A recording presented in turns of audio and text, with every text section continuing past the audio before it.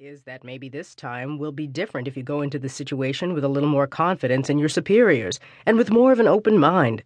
I know you think they treated you unfairly, but maybe you just need to give them a chance.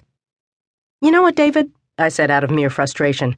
Just because you have the job of your dreams and have never had to experience job discrimination doesn't mean that it doesn't exist. My feelings were so hurt. I couldn't believe my own husband, the man I loved, was trying to defend the same people who had passed me over for a promotion without any justifiable explanation. In all honesty, I can't confirm whether discrimination really exists or not, but since I've been pretty successful with climbing my own career ladder as a black man, it's hard for me to see what so many women and minorities keep complaining about. Maybe it did go on back in the 60s, but things are different now. They're much different, he said matter-of-factly. If I hadn't heard him with my own ears, I never would have believed that any black person could say such a thing. I was trying not to argue with him, but he was making it more difficult by the minute. You've been successful because you've always kissed up to the right people, I said before I knew it. David, you've been a yes boy for as long as you've been in pharmaceutical sales, and sometimes even I can't tell if you're black or white. Pretty much it depends on what day of the week it is, where you are, and who you're talking to. So what are you saying? He sat all the way up and swung his legs over the side of the bed, which meant I'd struck a serious nerve with him. But I didn't care because he knew I was telling the truth about him.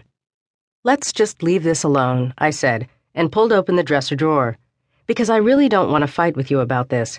No, I want you to tell me what you mean, since you know me so damn well. He was steaming, and I could tell from his tone that this argument was only going to escalate. What I was planning to say next wasn't going to make things any better. Tell you what? That you didn't start out this way, but now you've completely lost your identity? That you've forgotten where you came from? That somehow along the way you've become so blinded that you think every black man and woman in America is experiencing the same success as you? That some of your white colleagues make derogatory jokes about black people on a frequent basis, and you actually laugh louder than they do? I mean, what else do I have to point out for you to understand what I'm saying? A joke is a joke, and just because you don't have a decent sense of humor, that's not my problem. I laughed and sighed at the same time, because I couldn't believe he didn't get what I was trying to tell him. David, some of your friends even use the word nigger to your face and then pretend like it's okay because they're only joking around. And I can't tell you how sick I get every time I hear the president of your company insist that you just aren't like most black people. I mean, what exactly does that mean? What are most black people like anyway? You're impossible, he said, picking up the channel selector. And as far as I'm concerned, this goddamn conversation is over. Shit, now I hate I even bothered asking you how your freaking day went. I hate that you asked me too, David, because it's not like you to care about how I feel anyway. I do care, but I don't understand why you can't quit and stay at home like a real wife should. Especially since I gave up all the luxuries I was used to when I moved all the way out to this backwoods city where you grew up. But the whole time we've been married, you've never gone out of your way to do anything except what's convenient for you. And hell, if you want to know the truth, I'm embarrassed to tell people that you work. So I don't know why you can't just join some organizations or sit on a few boards like every other executive's wife. So that's what this is all about. Me giving up all my dreams so I can sit at home and do nothing? Because you knew when you met me that I wanted a career, and that the money you made wasn't going to change that. My mother raised me to be self-reliant, and that's why I didn't rush to get married before I was 30.